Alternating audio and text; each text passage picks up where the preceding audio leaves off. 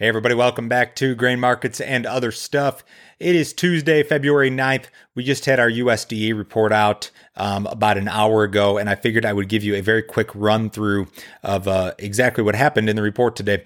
I'd call the report kind of a non-event for a couple different reasons. And we're going to run through the U.S. situation for corn, soybeans, and wheat. And then we will very quickly run through the world situation for corn, soybeans, and wheat. So to start off with U.S. corn, USDA projected the carryout for the current marketing year at 1.502 billion bushels. The average trade guess was 1.392. So we actually had a carryout number that was quite a bit above what most traders had expected. I think a lot of traders expected USDA to come in with a big increase to the export number for corn. And we did not see a big increase, although we did see an increase. USDA increased its projection for corn exports by 50 million bushels. I think there were a lot of traders who believed that the increase would be 100 million, 150 million, maybe 200 million. So I think that this left a lot of people, especially in the bull camp, kind of dissatisfied with the bump in exports. Now, to put the export thing in perspective, let's see here. Where's my corn export chart? This is corn exports by year that I have, U.S. corn exports by year. And this green line here at the end, this is the 2021 marketing year. They're still projecting record corn exports this year, just to put it in perspective.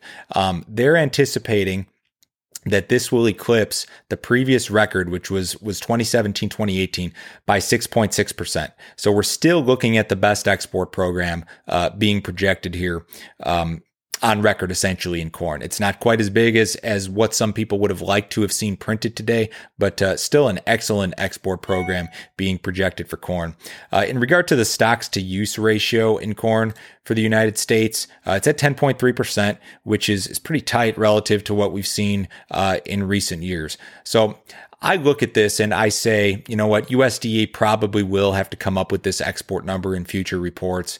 And I just don't think it's the end of the world for the market. The thing you got to remember about exports is that they're very transparent. We get an export sales report every week. We get export inspections every week. We generally know what's going on. So this is basically like USDA analysts versus, private analysts, and USDA may be slower to adjust these export numbers. But I think that there's still going to be a very large segment of the trade who believes that this corn export number will in fact come up in future reports.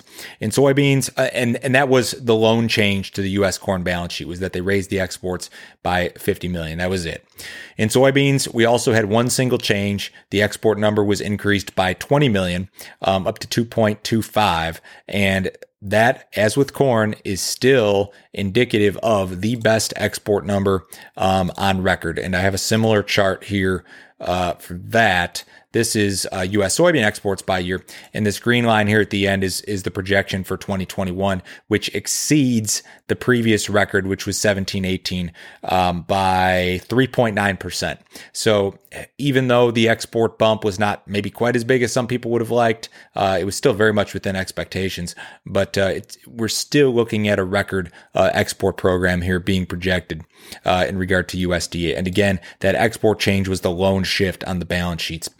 The stocks to use ratio for U.S. wheat being projected at 2.6%. I think that's almost identical to 2013, or very close to it. And back in that time frame, 2012, 2013, we obviously had some much higher prices. That's one of the arguments that you might see the bulls make.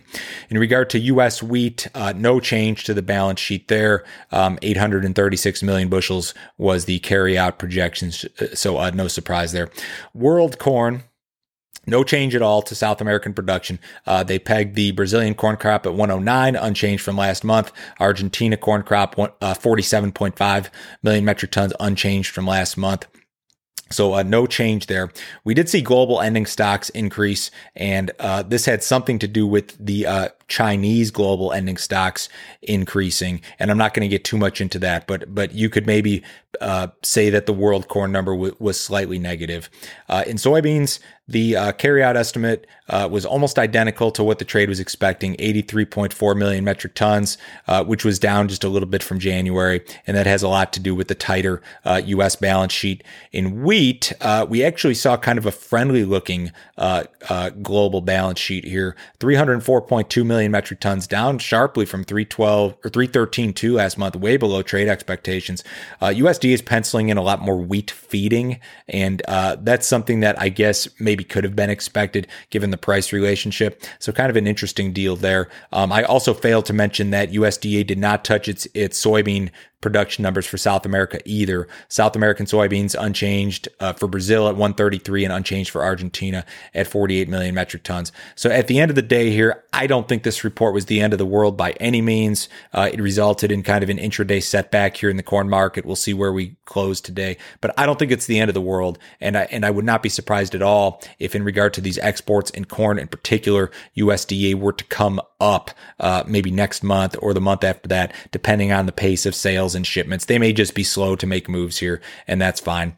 If you guys need some more information from me, as always, visit my website. It is www.standardgrain.com. Go to that website, check out that subscription service that I've mentioned. It may very well be worth your while. Everybody have a great day. I'll talk to you in the morning.